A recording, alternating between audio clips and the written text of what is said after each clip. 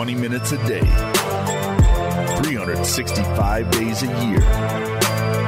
This is the Pack-A-Day Podcast.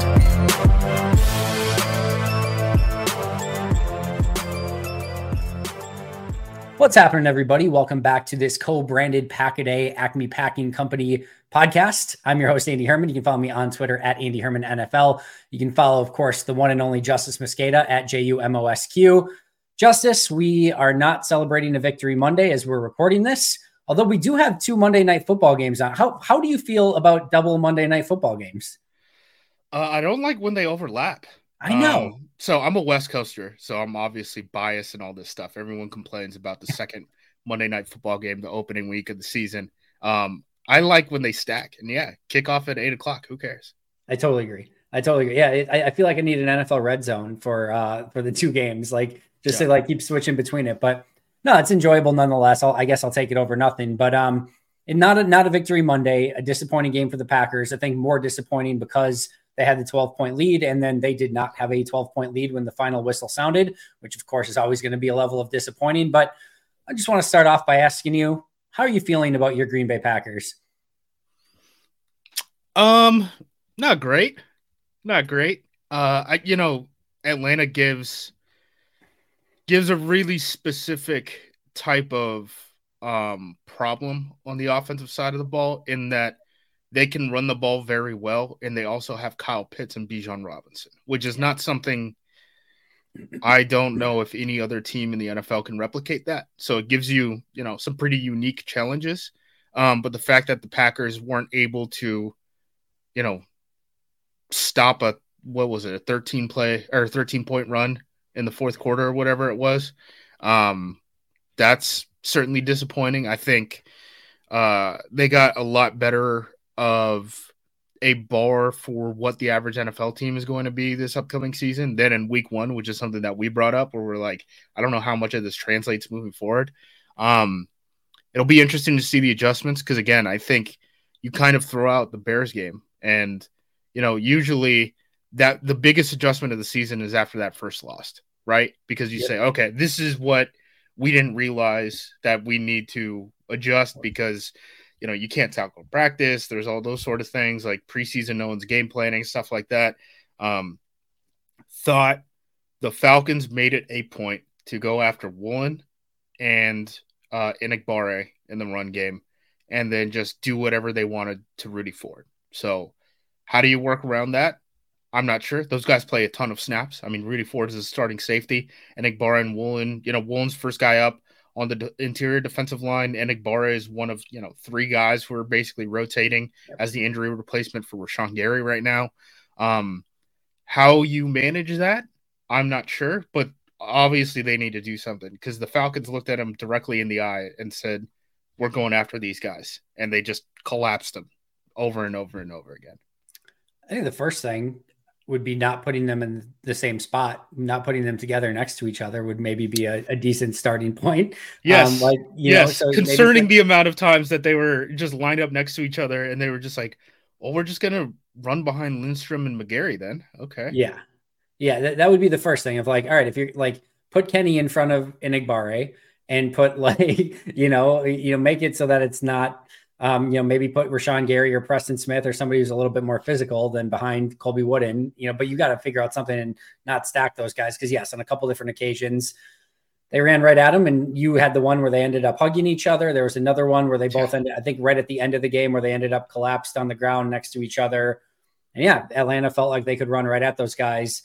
I think they kind of felt, obviously it was more of those two, but they weren't fearing Green Bay's run defense all that much. And when you run 40 plus times, 200 yards plus, I think you brought up a great point of how they couldn't stop the run in the fourth quarter. And a lot of this was not just the fact that they couldn't stop it, but it was how it came to fruition. We've all been over how much Atlanta dominated that fourth quarter. Green Bay's offense couldn't do anything, 3 and out, 4 and out. And in the meantime, Green Bay's defense couldn't stop anyone. It was just the most uncomplimentary football you could possibly imagine. But it even maybe would have been slightly different if Bijan just rips off an 80-yard run. And then you had a missed assignment and Drake London or Kyle Pitts goes for 60 yards. And you're like, crap, we made a, mistake or whatever happened and you gave up 2 big plays and things are different. But to just nickel and dime you and paper cut you to death for the entirety of the quarter, when you went in with a 12-point lead and you're thinking, all right, Desmond Ridder is going to have to beat you now, you're probably in a pretty good spot. They're like, no, we're just going to keep running it right at you. And to just see it where they could not get stops at all, and field goal or touchdown, field goal, to just kind of bleed everything out. That was the really, really painful aspect of it. Yeah, because I actually, it felt, because the run game was so dominant, that there were more big runs or something like that. And I watched the film this morning, which, by the way, we talked about this. Usually the film is like a half hour long with all the cuts in it and all that stuff. So they show the scoreboard, they show the end zone angle, they show the overtop angle. This one was like an hour and 15 minutes. So that just gives you, and that's all just game time on the field, right? That's not the clock burning Nope. because there was a run play the play before. That gives you an example of how many snaps this defense had to play because they just could not get off the field this past game. I thought that there were going to be more explosive plays, and really, obviously there were like the 2 runs that Bijan had where he broke 3 tackles on each one of them.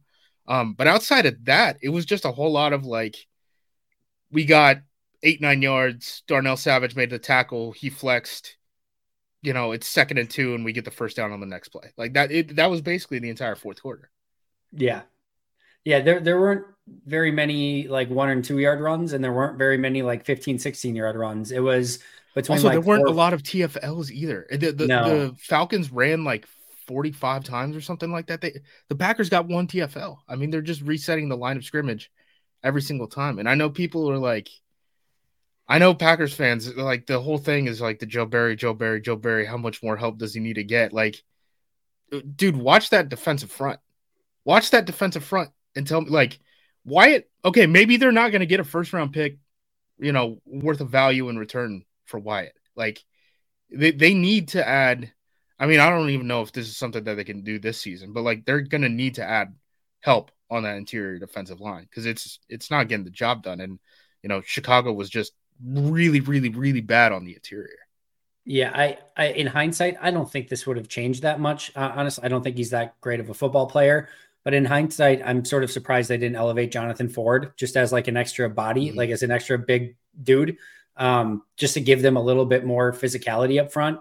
I don't know what that would have meant for who else they would have had to deactivate or whatever, but I probably would have rather had Jonathan Ford than Ennis Gaines in that game, just as an extra big body in there. Yeah. So, but yeah, that's not going to solve the problem entirely in any way, shape, or form. Just I'm surprised they didn't maybe call up an extra defensive lineman, but that was the big concern that I had going in of all the different things that people were talking about this offseason. My biggest concern was this is a run defense that allowed 5 yards per carry.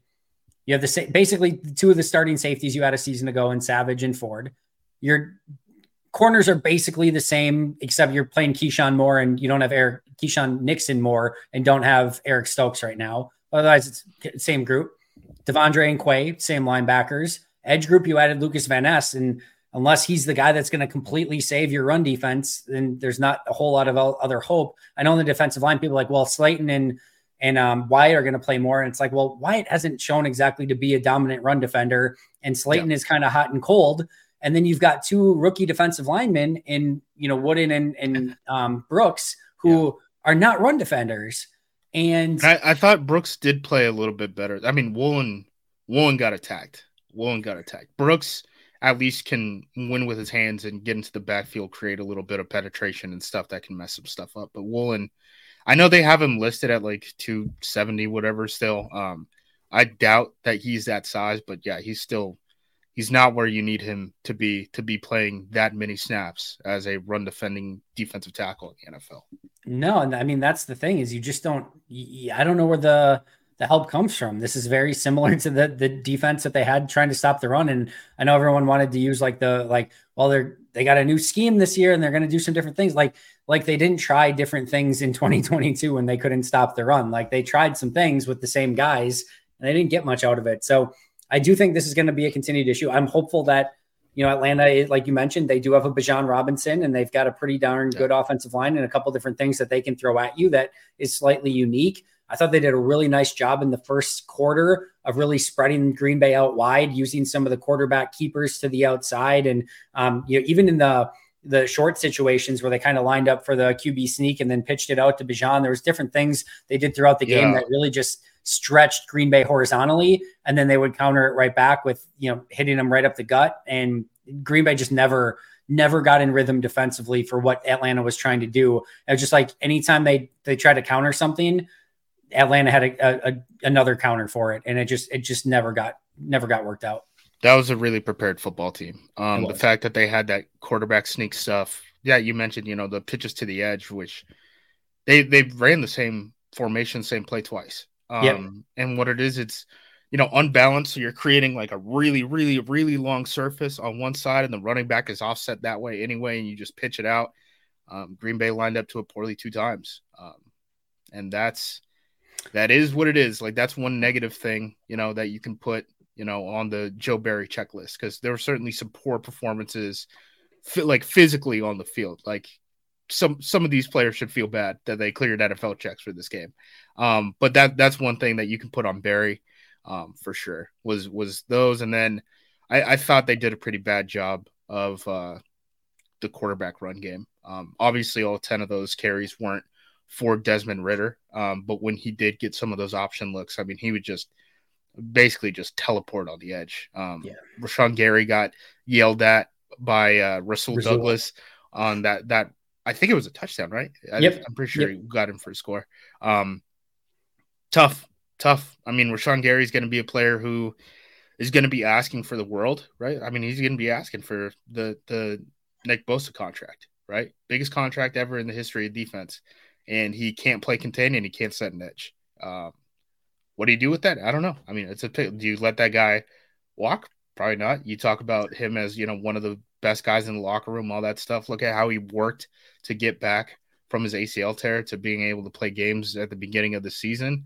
Probably don't want those guys not in the locker room and players to see, you letting that talent walk. But, there's certainly things that you have to work around with the skill set of all these guys on the field. And I don't think there's enough talent, particularly in the spine of this defense. That interior defensive line, those safeties, the linebackers, they're fine.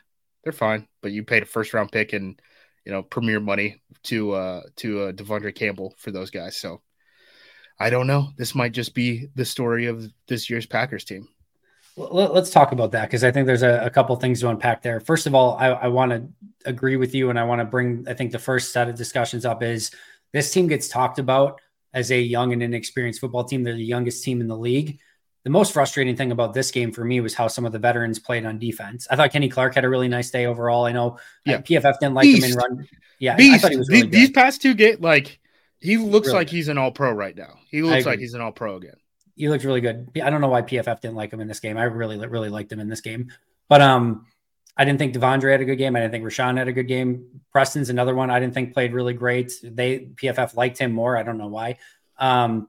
I didn't think I thought Jair had a really tough game in this one. Yeah. Some of the stuff he got beat on in coverage, it's going to happen from time to time. I thought his run defense was basically non-existent for a good portion of it. I just thought a lot of the veterans in this game that Green Bay needs to show the way. I thought Rasul had a pretty nice day, other than the best part is, I think you brought it up as well, as he gets after Rashawn Gary for busting an assignment, which I love. And then like a play or two later on the next drive, yes, the wheel route, an assignment. Yeah. Yes. By Bijan. And it's just like, oh my God. But I do like that he's trying to hold people accountable. Like, just has to do it for himself too, I guess. But yeah, a lot of the veterans in this game, for a team that is chock full of rookies and inexperienced, it was by far and away the veterans on defense outside of Kenny Clark that I was wanting a lot more out of. Yeah, I agree. I mean, just a bad defensive performance in general. And, some of that does come down to coaching and stuff like that, but also some of it comes down to do your job. The players. Yeah, I mean, there were people, I had a thread where I, jokingly said, why would Joe Barry do this? And it was just clips of players blowing their assignments, right? And, there's some mad people in my replies and stuff like that. And one of my responses was just like, what do you want them to do? Sure, like, Do you want him to bench these players? Because obviously it's coming up in the film room, and they're saying, "Hey, you messed up here. Let's get that fixed." So beyond that, now what? Do you bench a player? Are you benching Jair for some of this stuff? Are you going to release a player? Like, what can you do? What can you do at this point other than ask these players, please, for the love of God, execute your assignment? Do your 111th and do your job. Bill Belichick, do your job. But I think that brings us to a larger point here of anytime you hear about this defense, everyone wants to talk about all the talent that's on this defense. The multiple first-round picks that it was 8 or 9. I've lost count of how many first-round picks that are on this defense. There's 1,000 of them. There's 1,000. There's a lot more like top 100 picks on this defense as well. You've obviously paid money to Rasul, Devondre Campbell. You definitely have some deficiencies. Darnell Savage is a first-round pick, but obviously has not played to that level in a couple of years now. And then Rudy Ford, same thing. Like you didn't put any investment into that second safety position, but there is a metric butt ton of resources that have been put into this defense, either via top draft picks or free agent money. And it has not, had any sort of return on investment that you want to see. So then the obvious question becomes, is it the person who has been gifted these talented players that is not using them correctly, coaching them correctly, getting them schemed up correctly, or was it the evaluation at the forefront and the person who is deciding to spend first-round picks on these players and top 100 picks on these players and put a bunch of money into these players? Are they not evaluating it correctly? Or there's obviously a mix of both. There's obviously they're good players, but they don't fit the scheme, and those things haven't been married up. There's a variety of ways that could go. I think this is a huge evaluation year for both of those things, both from a talent standpoint and from a coaching, scheme standpoint. But where do you come out on that? I kind of look at it like on an individual basis, which I know kind of feels like a cop out, but like I don't think so. So like Jair, first round pick hit. Rashawn Gary took some time, first round pick hit. Savage, I think firmly qualifies under was supposed to play safety in a Pettin scheme. That has since changed. He doesn't really fit what they do in the quarters world that they live in. Quay is fine for where he got drafted, I think. Wyatt is a little disappointing at this point. And that's one where I'm really interested because do you know who the longest tenured coach on this Packers team is? I'm assuming Jerry Montgomery. It is Jerry Montgomery, who's been at his job since 2018. He was under McCarthy as the defensive line coach, stuck under Pettin, stuck under McCarthy first, stuck under Pettin under LaFleur, stuck under LaFleur under Joe Barry. Now he's the run game coordinator. Sincerely, I don't know if Jerry Montgomery's developed a single interior defensive lineman since he's been here in 2018. I mean, he inherited Kenny Clark. I think at that point, Mike Daniels was already trending downward, right? Yep. Dean Lowry has not played his best football under Montgomery, and I don't think he was any good. They signed Jaron Reed, who I don't think was any good last season. Wyatt seems to be like the same as he was last year, which is like he's a good pass rusher, doesn't give you really much on rundowns. And even then, like he's like B minus pass rusher right now, right? Or something like that. It's not like he's blowing the doors off of anyone. TJ Slayton looks fine. Woolen doesn't look like he's ready to play football. So like the best example of him developing a defensive lineman is like Kiki. Right? Who got released in season. We still don't have an answer of like why he's gone. So like that's one where I'm like, okay, I'm willing to entertain like the coaches thing. But I would point to Jerry Montgomery before Joe Barry first. And I don't want to sound like a Barry apologist. There are certainly things he needs to get better at. Like the unbalanced stuff in the quarterback run game. He needed to be better there for them to win that or put away that football game at the very least. But a lot of this stuff is like the players are messing up, man. And they're costing themselves a ton of money too, in the process. So that's all going to play itself out. It is. And I think that's, like I said, is going to be a huge part of the evaluation this year. I do think, and you talked about yours being a cop out. I think mine's even a bigger cop out. I do think it's somewhere in the middle. I do think, as you mentioned, some of the players were hits as far as draft picks. I think others have been misses. I don't feel like this is a team defense still. There were moments from time to time under Mike Pettin, under Joe Barry, where it felt like this was a team defense, but it ended up just kind of being a mirage, and it never really carried over week to week. I'm not That's sure the part that sucks, is just the communication and guys just sticking to their gut on what their plays are supposed to be, right? Like the like 2-play example, the best one, you already brought it up, was, Rashawn Gary trying to play both sides of the read option, allowing a touchdown. Rasul's out there because Rashawn Gary couldn't pick one of the two options, right? Douglas has to do two things at the same time. He's mad because he's like, I just put bad film on the field. Plus, we just allowed this score, right? And then the like, I don't know if it's the next play, but it feels like the next play on defense. The Falcons get into this weird, 3-strong look, and there's a wheel route out of the backfield. Russell doesn't know if he wants to play the wheel, if he wants to play the route that's breaking across his face. He's supposed to, breaking news, he's supposed to play the wheel. The wheel is just wide open. Bijan goes for a big one, and it's like, damn it, guys. Damn it. Like, I know at the NFL level particularly, like, you allow some level of freelancing. Like Jair, the interception that he dropped, right? That play is probably him breaking the rules of the defense and just taking a calculated risk, right? Yeah. But at the same time, you allow that wheel route. I believe the Keyshawn Nixon touchdown in week 1, that was another one where, he was trying to break the rules of that defense a little bit. And, you give some of those guys some leeway, but sometimes you just want to play the damn rules. And where you draw that line is a pretty tough thing.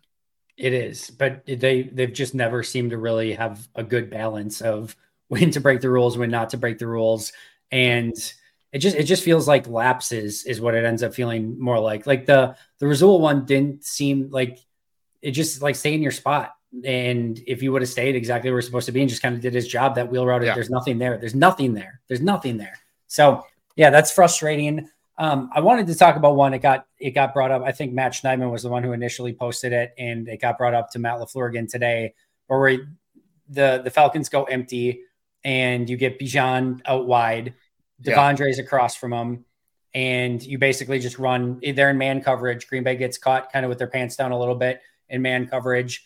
I think I didn't look at it close enough, but it looked like 2 wide receivers, 1 running back, 2 tight ends. Was it a 12 personnel that they came out in? I think so, but I mean, you have to do the math on like, what do you consider pits, right? Like that's fair. A whole other thing. Yeah. But I think they come out. I think Green Bay's thinking, all right, they're gonna, they're in like a 12 personnel or whatever, again, whatever you want to count Pitts as, and they spread them out wide, and you end up with Devondre Campbell across from Bijan. Matt LaFleur said, he trusts, Devondre in that coverage, which is a statement in and of itself. But then you get obviously some of the rub routes that just naturally happen through the course of the play. It's a key 3rd down in the game, 3rd and 3. Bijan is wide open for the first down, easy completion. And it happens sometimes. What I'm sort of perplexed by, first of all, you have a 5-man rush on the play. Not sure if you could just check out of that and keep one of those guys in the middle of the field to make it a little more complicated and challenging. There's obviously a whole complexity that goes with that as well. But more importantly, like, this probably doesn't work either, but like, even if you just switched Quay and Devondre and let Devondre blitz and have Quay out in coverage, I feel a little bit better about it. Still probably gets completed, but like, I feel at least you got like a 4-3-40 guy out there across from him. But I don't know, your thoughts on that play that I know got a little bit more, I think, playing attention than I don't know, whatever, but thoughts on that play. Yeah. First thing, personnel, the Quay Devondre thing, just because it's top of mind, and I will forget about it if I don't talk about it right now. It seems like they do want to blitz Walker more. I agree. This season. So I think they would rather have that athleticism come in as the pass rusher. Okay. Alignment. Devondre Campbell playing 7 yards off of Bijan when they need 5 or whatever it was, right? There are pick plays in the NFL, and they are legal, and they decided in boardrooms. They are legal. Yeah. If you are in man coverage and you do not have guys on different levels, which is, different depths, teams can just basically run interference and you're at a threat of giving up a one-play touchdown at any point in the field. Yep. And that's why they align like that. I mean, you see it in college football. You can't run man coverage in college football anymore. Everyone will just run pick plays on you. The one that that people point out to a lot is if you guys can find the Hunter Renfrow touchdown against Alabama in the national championship game that Clemson beat Alabama at the end at the goal line, and it's a pick play, and they're getting man coverage, and they're like, we're going to press the hell out of you, and then they just run a little bit of interference, and it's wide open touchdown. I mean, that's just what teams are going to do now. I think LaFleur said Atlanta actually checked into that play once they got that look. So, I mean, that's just another example of this is a very prepared football team, right? Yep. Where they see him off and they're like, oh, okay, well, we can't run a shallow pick play. So instead what we'll do is we'll like run like a slot fade basically that like tries to pick that guy. And if we don't, if it doesn't get called and we don't directly bump into him, then we can just run underneath it. I mean, that's, again, I think that more of that that's a very prepared football team, right? And they were able to execute, and they had a very specific skill set in Bijan and Pitts that I don't think is going to be around everyone else. Now, there are certain qualms I have with people and the suggestions that they have, right? So they're like, someone in the presser asked, why don't you put a safety on that guy? He's the running back. He's the least. He's supposed to be the least threatening of any of the options. So what are you going to do anytime they're in 12 personnel, like you said, because of the threat of them being able to get into empty? You have to play dime to 12 personnel. Okay, now what if they run? You can't. You don't get a snapshot of how they're going to align while you decide what your personnel is going to be. That's not how this sport works. So to a certain extent, this does come down to like players got to make plays.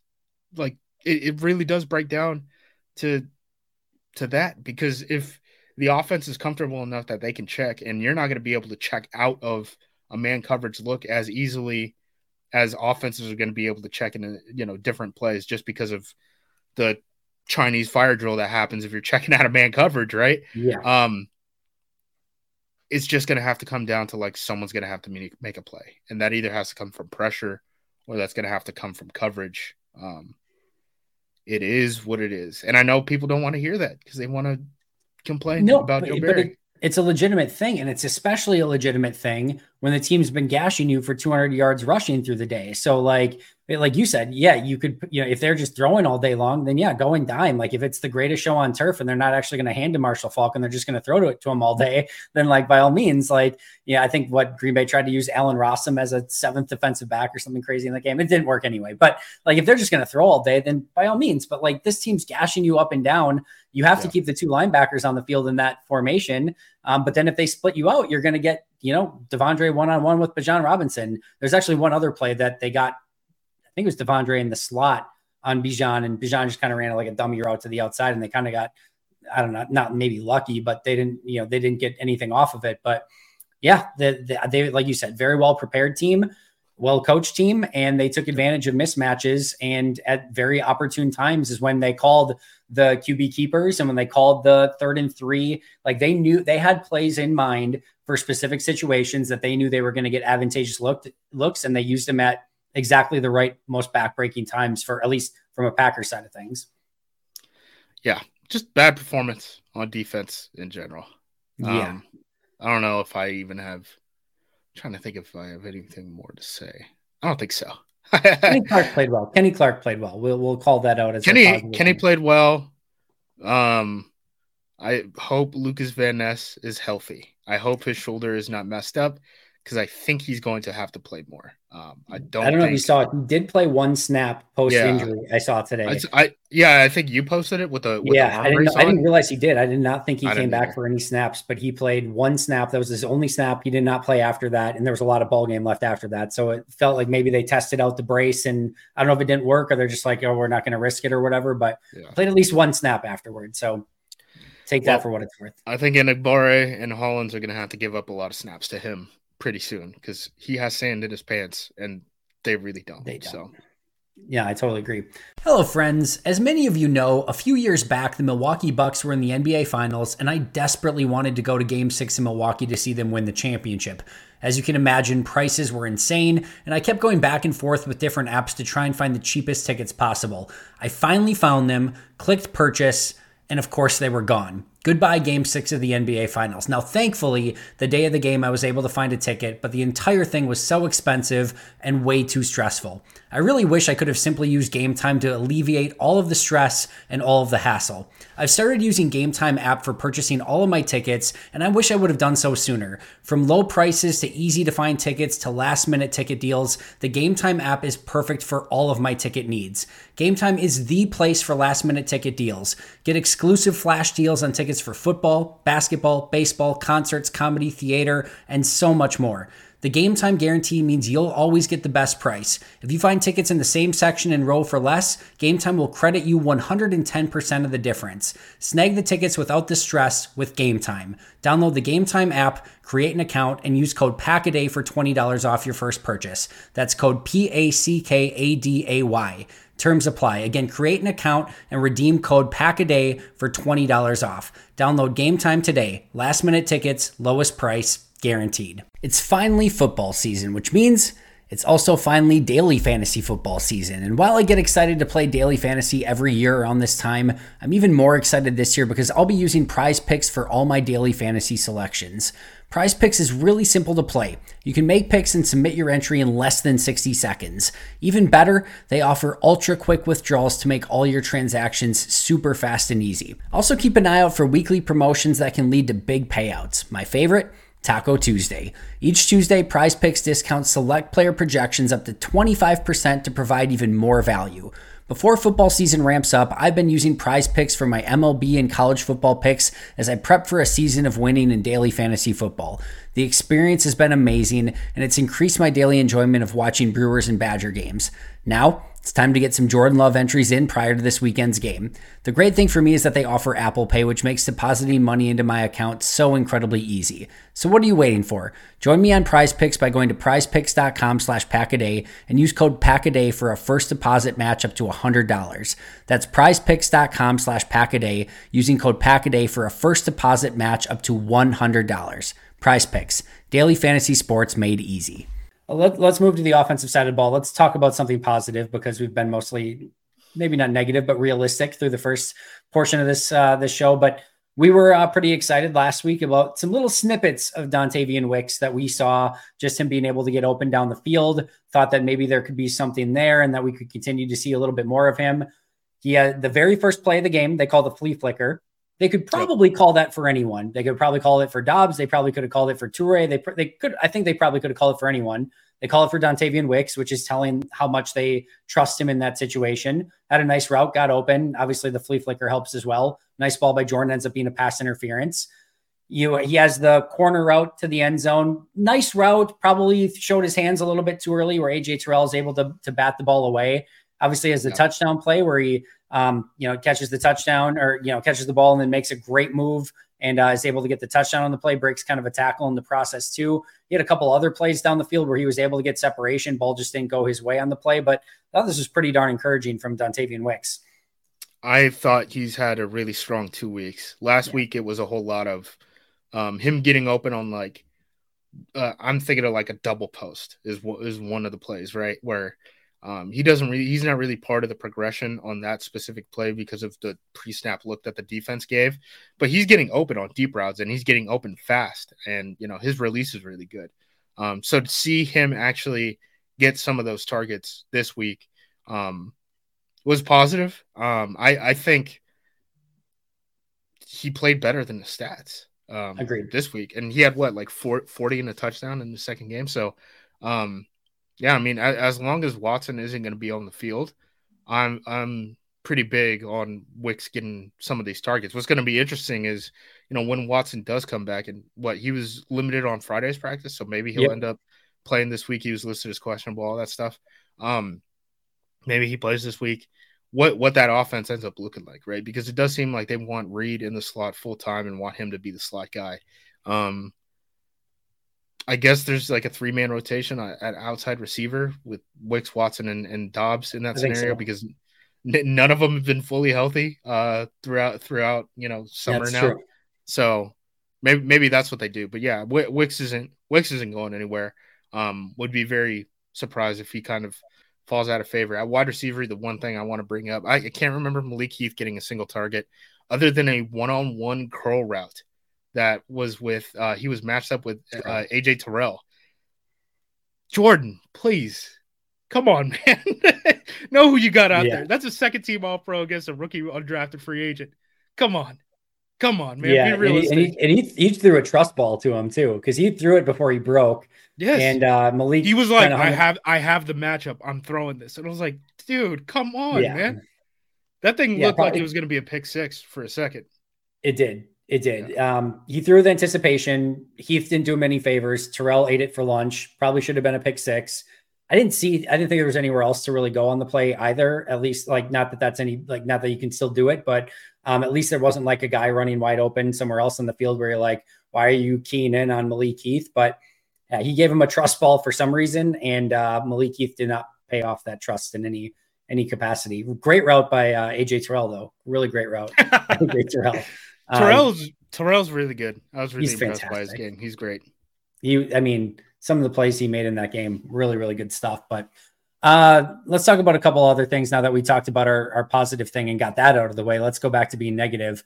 Let's talk a little bit about the running game. We talked about the run defense being such an issue. The run offense has been just as maybe equally bad. I don't know if it's maybe that bad, but it's also not been great. Part of that is AJ Dillon. Part of that is the run blocking. I was talking to Nagler on this today of like, because people are asking like, why do you run behind Royce Newman and Rasheed Walker on 3rd and 1 when you need a yard, like your two backups? And it's like, yeah, maybe not ideal, probably obviously not ideal, but like, I don't feel great running behind Josh Myers. I don't feel super great running behind John Runyon Jr. And as great as Zach Tom has been, it's not like he's a road grader either. He's not like a guy that's going to get a ton of movement in the run game. That's not his, forte. It's like there's not a gap on that offensive line when you don't have Elton and Bakhtiari in there that I'm feeling super great about at any of those spots. So it's just kind of a mess right now. Yeah, I think I feel a little bit better about Runyon than you do. But Tom was a guy who he's there to be a pass protector first and foremost. And he could do some stuff in the run game, but you're not asking him to get a lot of push on the line of scrimmage, reset the line of scrimmage, a yard deep or whatever. I thought Myers had a better game than week 1. He did. He had a lot of run throughs and stuff. They were running more pin and pull last week. Obviously they see a little bit more of a different defense this week than they did last week when they were basically playing against the defense that they see in practice all week. Dylan still struggled, still trips over his feet. I mean, we made those jokes. We've made the Plodzilla jokes. Like, I don't know. He's 4 years in the league. Like, are we assuming that the balance of a 240-pound running back is going to get better 4 years into his NFL career? No, this is just kind of who he is. It's not like Wilson or Taylor really did much with their opportunities either, but they got like 4 combined carries or something. Like, It's not like they were getting a bunch of looks. Thought it was interesting. Patrick Taylor was the guy who was out there in the 2-minute drill over AJ Dillon. So, that kind of tells you what they think of his pass blocking ability and pass catching ability. Very, very weird situation. I mean, I would like reps to be split more evenly after Aaron Jones. I want to see if any of these guys have a little bit more juice than Dylan does. I said this the other day, and maybe this is just harsh, but in what situation right now do you want AJ Dillon on the field for? Like, what are you being like? People would say short yardage, but what's that? I don't know. People would say short yardage, but I don't know. I disagree. Like first of all, we saw some of the balance issues and the stumbling over it. It was a little bit more egregious this week than maybe it is on a normal occasion. But like, I feel like the tighter it gets in the front where those holes and those creases are smaller, he doesn't run behind his pads all that great. He's not going to slither through a spot. He's not going to make someone miss if there is somebody there. And I kind of like, obviously, I'm not breaking any news here. I like Aaron Jones in every situation, but like the smaller back where you're going to squeak through a little bit. Plus, he's like, he doesn't have that like speed to get through the hole either. If there is a tiny crease that even maybe he can get through, he doesn't get there fast enough. Like, there is literally not, because on third down, like in the 2 minute and the third down stuff, I do like Patrick Taylor better. I think Patrick Taylor is awesome in pass pro. And I probably even better than Dylan. And I like him a little bit as a pass catcher better. And if he does get the ball in his hands, I actually kind of like Patrick Taylor a little bit more in that situation as well. He's got a little bit more wiggle to him. He does. And Wilson has a little bit more juice as a runner than what Dylan does. Like, I don't know. There's not a specific situation where I'm like, all right, this is it. It's AJ Dillon time. I can't think of one. It's not pass catching. Like I said, I like Patrick Taylor and kind of the pass pro better. I don't know. There's nothing like I'm pining for more AJ Dillon for. Was it the last 2 years they said it's the Lambo weather or whatever? They're like, wait until it gets cold, and then AJ Dillon is gonna, and then he just didn't do anything. So I don't know. I'm happy to be proven wrong, but his success rate is something like 30% right now, which is near like the very bottom of the league. Has not been a good year for Dillon, and this is after rumors that the team was actively trying to trade for Jonathan Taylor, who would have then replaced him. And this is a contract year for Dillon too, so tells you how much kind of confidence the team might have in him. My favorite thing was like, oh man, how are these running backs going to feel that they talked about potentially acquiring Jonathan Taylor? It's like Aaron Jones isn't going anywhere. The Colts aren't taking on that contract, and you're not moving on from him. And who are you trying to please? Patrick Taylor, AJ Dillon, and Emmanuel Wilson? Like they're fine. Like they're like, I mean, they might not be fine. They might not have a job, but like you're not like going out of your way to be like, oh, we got to make sure AJ's okay. How are his feelings after we talked about Jonathan Taylor? Like, dude, you can look the players in your locker room in the eyes and say, yeah, we've got after Jonathan Taylor, and that's why AJ Dillon's on the bench, and it's not going to cause a rift that is going to destroy the team. Not a single issue. Players will say like, I get it. So. By the way, I wholeheartedly believe that if they did a trade, I think Dillon would have been in the deal. I would have been like, I don't think it's like part of something the Colts were asking for, but I think he's in it. Yeah. Generally, from what I understand, Ballard and Goot generally look at the same type of players. So you would assume that they both want athletic freaks. Yeah. The RAS scores for both are just through the roof. They would probably be interested in that situation, especially considering at the time, weren't the Colts dealing with like a running back injury too? So they were basically like bringing guys off of the street to basically be their starters. Yeah. So no, either way, probably not something that's going to happen anyway. So a couple other things. Well, let's talk Bakhtiari first, and then we'll kind of go lightning round. But are we allowed? To talk Bakhtiari? Not to Matt LaFleur. I think he's made that abundantly clear. Let me just say this. I really love Matt, and I think he does a good job in the press, in press conferences and things like that in general. But and I totally get and understand him being pissed off if he's asked about practice every single day when this is what it's going to be. And that was the case that way in training camp a little bit, where the first week of training camp, he was asked almost every day is Bakhtiari going to practice today? And he was just come on guys, this is going to be all year. What are we doing here? I do think it is 1,000,000% a fair question when he only missed one game last year. After he came back, he missed the first 2 weeks due to the knee injury, the first 2 weeks, and then came back from the knee injury. He only missed one game from that point on due to knee injury. He had the appendectomy at the end, but only one game due to knee injury. So it isn't normal for him since coming back for him to miss games. So it's very much a fair of why was it that week? What happened? Was there, it's a totally fair question. So for him to be that's just the same thing. We've been going through this. It's not. There is a difference here because he didn't play a game. And it's fair for the fans to wonder. It's fair for the media to wonder. And I understand he's pissed off and frustrated in the situation. Everyone is. And again, if this was just a normal thing where he played and then didn't practice again and he got asked about it, by all means, go off and be frustrated because that's dumb. But this seemed like a legitimately fair question, and he wanted nothing to do with it in 2 consecutive days. He was very pissy. Yeah. Because it seemed like they were trying to ask specifics. And once they were trying to pin down specifics, he was like, I'm done. I'm not doing this anymore. I'm not going to talk about this. Which David Bakhtiari, do you know who DB Cooper is, Andy? I know the name. Why can't I put together the person? Help me out. He was a guy who he asked for a ransom on a plane and then jumped out in like the Northwest. And people talk about, this hidden treasure of DB Cooper, right? DB Cooper got $800,000. And that is what people, to this day are still in search for. David Bakhtiari makes $80,000 a snap. David Bakhtiari makes a DB Cooper in a drive. No one in the history of the NFL has been more expensive in a 3-year span on a per snap basis than what David Bakhtiari has been. The fact that we don't have answers on what the hell what the hell is happening with David Bakhtiari, why this is happening so early in the season when you have a new training regimen where Bakhtiari basically does not practice the entire offseason. That's concerning.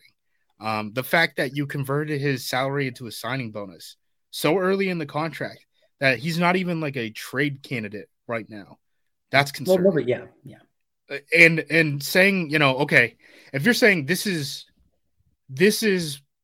what we knew the situation was going to be, and we converted his salary into a signing bonus already, what does that say about next season when he has a $40 million cap hit? Are you just going to convert the salary into a signing bonus? We're just going to pay into the future forever for David Bakhtiari playing half of these games? I think there are fair questions to ask about this situation, and they just don't want to answer it. And I don't know if it's because it's a mental thing for Bakhtiari, so like talking about it like turns the boogeyman into real life or something like that, because that's almost kind of what it seems like. Like when he's on the field, he looks as athletic as someone who's never had that knee injury to begin with, right? It's really weird. It's a very odd thing to be able to play at an all-pro level at left tackle and then not be able to suit up on the field. And that's not even talking about – we haven't even brought up the turf stuff. Yeah. We haven't even brought up the turf stuff or the fact that Aaron Rodgers went down. He himself said, like, I don't think turf had anything to do with that. Someone landed on the back of my leg and I'm like 40 years old, right? With Bakhtiari's out here, turf. Rich Eisen does an hour with him talking about all this stuff. Like, I don't know. I don't know how much of this is mental. I don't know how much of this is physical. I don't know if it's a mental thing, therefore they don't want to speak it into existence and that we have to play along with that now. There's a whole lot of things that are up in the air, and the fact that he plays at an all-pro level when he's on the field and that they don't want to answer questions just leaves room for some of these thoughts to breathe, Yeah, I totally agree. And I think this is his last year, no matter what, whether he retires, whether whether they release him. I don't think any team's trading for him, just not knowing what you're going to get out of him. I don't think half of them can't. Yeah. I don't think they have turf surfaces. Yeah, that's true too. Imagine this team is in a playoff push. I think something like 4 of their last 7 games or something like that are on turf surfaces. Imagine if this Packers team is in a playoff push, Bakhtiari just can't suit up. Meanwhile, his brother is like quote tweeting with the, F around and find out meme about Bakhtiari being inactive. I don't even know what that means. Yeah. I know how Did people you think you interpreted it. showed it to the Packers by not suiting up for a turf game? Is that what I'm to understand? Like, yeah, I don't know. This team gave you $80 million. You played 13 games. And half of those, one of them, you left after halftime after getting a pass attempt. Like, yeah, really showed it to us. Congrats. Yeah, the whole situation has been so odd and so bizarre. And I'm in a way, I'm surprised it's kind of gone on this long. But I just can't imagine a scenario. If he plays the remainder of the season and looks awesome and doesn't miss another game, then I think we just chalk this up to, all right, he had the one game early against Washington last year. He's got the one game early this year, but I don't see it going that way. He's not even like, what more can they do to preserve his knee? He's not even practicing right now. And if it's already a problem in week 2, I can only assume that it's going to be a problem moving forward. Plus, you brought up the fact that he had the appendicitis and stuff like that.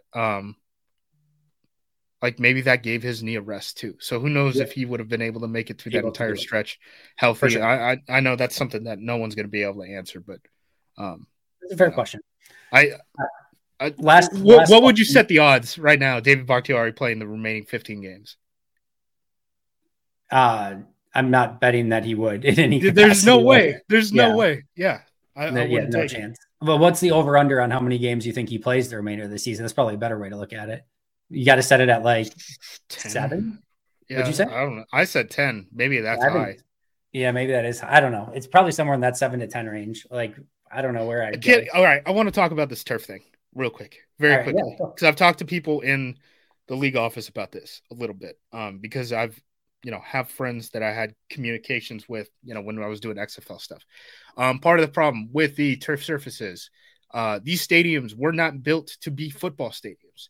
These stadiums were built to be multi-purpose stadiums. Yeah. So that I'm sure plenty of you who are listening right now have a girlfriend who went to that damn Taylor Swift tour, right? Or wife or daughter or whatever, right? Like the point of these stadiums is I would have liked to have been at the Taylor Swift concert for the record. I just didn't get to go. But yes. My girlfriend Addie didn't invite me when she went to Cincinnati. Smart. But so these surfaces, like these stadiums are built to be multi-purpose stadiums, right? Like the NFL teams, like they bring up like the World Cup and stuff like that. One, that's an incredibly profitable event, right? Yep. But Messi, who's the biggest player in the world, and we're seeing soccer explode in America and stuff like that. Like these NFL teams or NFL stadiums aren't switching out their surfaces so Messi could play on grass, and therefore Messi is just sitting out some of these games as a soccer player. So to replace these NFL stadiums, which by the way, like are mostly funded by taxpayers at this point, you'd have to build like 2 more stadiums to, be able to have, in Atlanta, have a stadium where, Atlanta United can play soccer. And then also you can hold some of these concerts and stuff like that.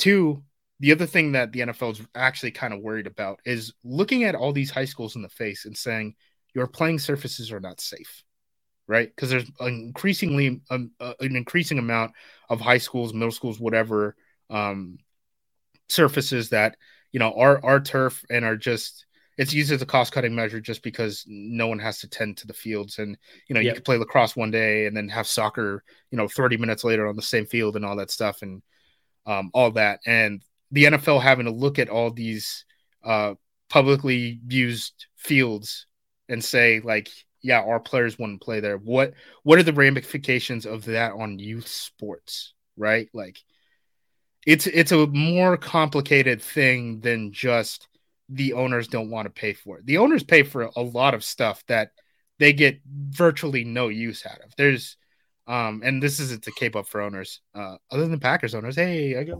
my ownership ticket right there. But yeah, I mean, you're not allowed stop to this ramble. The loop, by the way, otherwise you could get fined. Yeah. So to stop my ramble, it's a little bit more complicated than just owners bad, cheap, exploit players. Which, by the way, if we're talking about exploiting people for profit, David Bakhtiari, you made $80 million and played 13 games. You're making $80,000 a snap. $80,000. It's a good wage if you can get it. I'll say that. Yes. The whole thing is it's mind-numbing of how it all got to this point. And obviously I know it starts with a brutal injury and his body just not responding the right way. I don't know if something went wrong with the initial, I don't know, whatever. But like, it is massively frustrating for everyone involved and concerned. And my last question for you is, how do you want to make up this offensive line moving forward with or without David Bakhtiari? Because that's an interesting question. Now we learned that Elton has the MCL injury. He's probably going to be out a chunk of time. And you don't know if Bakhtiari is going to play any given week. So first, if Bakhtiari is able to go, who's starting at left guard, and then any ramifications from that. And if Bakhtiari is not able to go, how are you lining up in that situation? Do you know how many snaps Sean Ryan has played for the Packers? On offense? In general. I think like 3 special team snaps, maybe? One special team snap, 0 offensive. I knew it was like single digit special team snap. I only looked it up because I wrote up the Elton injury, and then LaFleur said that there's going to be a competition between Newman and Ryan, it's like, dude, it's going to be Ryan. Ryan is going to play left tackle, and hopefully teams wait. or left Ryan? guard. Okay. Left guard. My bad. Not left tackle. Did he say specifically Ryan and Newman are going to compete for left guard? Yes. Okay. I totally missed that. I heard competition. I didn't hear that the players were involved. It might have been the reporter that brought up the names, but those names were I could have brought just missed the question. That's fair. I would like Newman at left guard, even though we haven't seen him a whole lot at left guard. I feel like every time we see Newman, it ends up being at right guard. Yeah. Or I guess the stint at right tackle. I think you keep Walker at left tackle, and then you just keep Nyman in the chamber. And it's just nice having that guy in the chamber where you don't have to worry and reshuffle every single little part of the offensive line, right? I did think it was interesting. They keep rotating in Nyman and I didn't get that.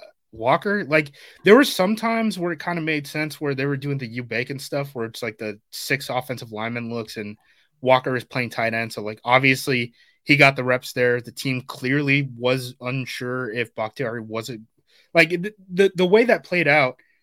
If the team knew Bakhtiari wasn't going to play left tackle, they wouldn't have had Walker play those snaps at tight end in practice, right?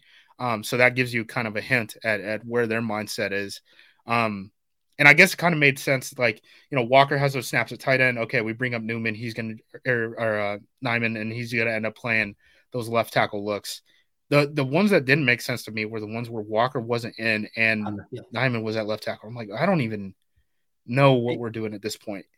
I totally agree. That was one of the more perplexing things because if you're going to let Rashid start at left tackle, just let him start. Don't mess with his confidence or whatever and like having like you have to do a rotation. And I didn't think Yash played that well when he was in. But then the other thing too is like the guy's making his first start in the NFL at left tackle, and now like, all right, now you got to go play the extra tight end and be moving around, and now you're on the right side, and then like now you're out of the game, and Yash is going to play. It's just like, just let that guy play left tackle, let him get settled in, and not have to think about anything else besides playing left tackle. And if you needed an extra tight end to like fill in through the course of the week, like bring Caleb Jones up or something. Like just figure out something, and then just use Yash in that role. Like you've got some options there. Or just don't do it. Just go with it. Just put Tucker Kraft in or something. I don't care. But like, I would have rather had Rashid just stay at left tackle. But I'm with you. I think it's going to be, if Bakhtiari's there, I think it's Bakhtiari, Sean Ryan, and then Myers, Runyon. Sean Ryan. Yeah, I think it's going to be Ryan. You think it's going to be Ryan at left guard? I think it might be. I think it's going to be Newman. You think it's going to be Newman, and you think it should be Newman? I don't know. I'm not committing. I'm not committing because as soon as he messes up a stunt in pass protection like he has the past 3 seasons, I'm pulling the plug. But I think he has like 1,600 snaps. Yeah, and Ryan's never played offense before. So. You're probably right. I don't know. At least I think the leash is short there. Do you think there's any world in which they would try like Bakhtiari at left and Rashid Walker at left guard or something like that if they or go Zach Tom left guard and put Walker and Nyman at I think Tom is the guy because Tom is the guy who actually has experience and is cross trained and known all that stuff. Yeah, I think so too. If I don't want the last time a guy started at a position that we haven't seen him practice at, except for the week of, was Billy Turner playing left tackle in the playoff game, right? So I don't know, maybe don't do that anymore. So yeah, I mean Tom has experience. I think he's the guy you kind of move around, and then playing Nyman at right tackle, I guess, in that situation. They've never overthought this before and messed it up in any capacity over the years to try to get their best 5 guys on the line. Never once. It'll be interesting. I have no idea which. We'll see. You're probably right. It probably is just if Bakhtiari can go Bakhtiari, Newman, and if not, and then it's probably Walker, Newman. I don't know. It's frustrating. How long do we think Jenkins is going to be out for? Because obviously he's going to miss this week, right? MCL sprain. Yeah. They said he had a big brace in the locker room, all that stuff. But like, how long do MCL sprains usually last? I don't really know. I've only blown out mine. I've never sprained mine. But the concerning thing to me was today when Elton was asked about it, and he said he didn't think he was going to be out for the year. So, all right, it's going to be a while. It's probably going to be a hot second if his comment was something to the extent of, I don't think it's going to cost the year. And I mean, maybe he's just being like, 3 weeks is not going to cost me the year. I don't think it's going to cost me the year, but like, if you're even using that as your like barometer of like how long it's going to be, to me, that's, I don't know. My guess is at least a month, but I can pretend to be a lot of things. Justis, a doctor is not one of them. Yeah, I got no shot. at the doctor. This is always amazing. I'm sure we could probably go for another hour, but should probably save all our amazing takes for the next time we have an episode together. So Justis, tell the amazing listeners where they can find your work. Yeah, you can follow me on Twitter at JUMOSQ. All my writing, podcasting, all that stuff is at acmepackingcompany.com. We're going to try to have fun this week. Obviously, I'm going to do some breakdowns. I'm probably going to have some stuff that is vaguely painted in the light of being a Joe Barry apologist. I don't think Joe Barry is good at his job, but I also think we talk about him entirely too much in the context of this defense failing. So keep an eye out for some stuff like that. It's always the low hanging fruit. If it's just so easy. It's just so easy. It is. Right? And I always do appreciate when, yourself, Ben Fennell, others will be like, all right, well, what would you prefer them to do in this situation if you didn't like what happened? Joe Barry finally called man coverage and everyone is pissed about it. Everyone's mad about it. And that's the thing. Like you have, and the crazy thing is what they allowed, 12 points through 3 quarters? And it wasn't pretty, but like they had allowed 12 points through 3 quarters. And the same thing for the offense. With like 3 dropped interceptions too. Yeah. Like 24-12 through 3 quarters. You're thinking like, if you get like one play go your way, this could be like 31-12 and you win going away again. And everyone looks great. Your offense looks great. Your defense looks great. Everything looks amazing. And just one abysmal quarter where your offense can't do a thing, puts your offense in question. One abysmal quarter where you can't get off the field at all, puts your defense in question. Like, and again, it wasn't perfect by either side in the first 3 quarters, but it was certainly winnable. And it was not that way at all in the 4th quarter. But all right, go follow him at JUMOSQ. You can follow me at Andy Herman NFL. You can follow the podcast at Pack-A-Day Podcast. We will together see you guys back here next week as we get ready for Packers Lions and talk about the recap from Packers Saints, hopefully 2-1 at the time. That does it for us. Until next time. And as always, go Pack Go.